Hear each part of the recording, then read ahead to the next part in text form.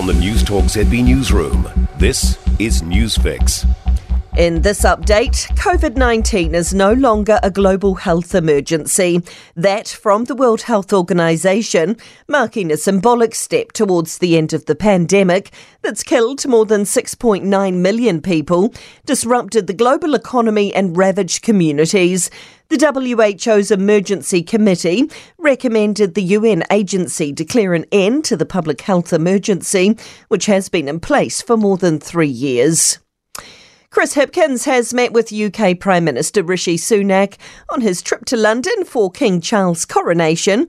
The pair met at 10 Downing Street in what was Hipkins' first visit to the PM's office. It coincides with the bringing forward of the free trade agreement between the countries, which comes into effect from May 31st. Prime Minister Chris Hipkins says it feels good to have had the meeting. Our countries have so much in common and so many mutual interests. I'm looking forward to having the opportunity to have a discussion about that. And today's coronation of King Charles will be a once-in-a-lifetime opportunity for many attending. It's the first coronation in 70 years, the last when Queen Elizabeth was crowned in 1953. More than 2,000 people are invited, including a delegation of Kiwis.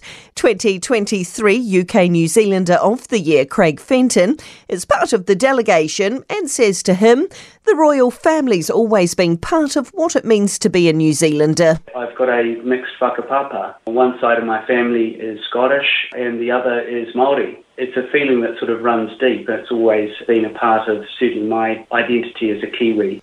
Kiwi Rail continues to face criticism because of delays and disruption.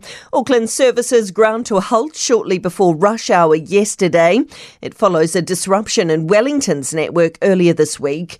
Public Transport Users Association National Coordinator John Reeves says it sends a negative message to commuters. At the moment, Kiwi Rail is doing everything it can possibly do to deter public transport users wanting to use train. And that's news. I'm Donna Marie Lever. To sport. The Wellington Phoenix have been shut out of the A-League's playoffs in the opening week. The Phoenix have gone down 2-0 away to Adelaide United, conceding Craig Goodwin goals in each half. The Black Caps have suffered a 102-run defeat in the fourth one-dayer against Pakistan in Karachi.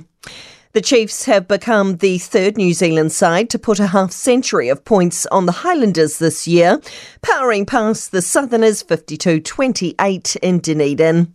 Sprinter Zoe Hobbs has finished fifth in her Diamond League 100-metre debut in Doha in a time of 11.08 seconds.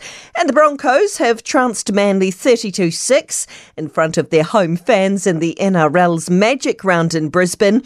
Earlier, the Raiders pipped the Bulldogs 34-30. And that's sport. For more news, listen to Newstalk ZB live on iHeartRadio.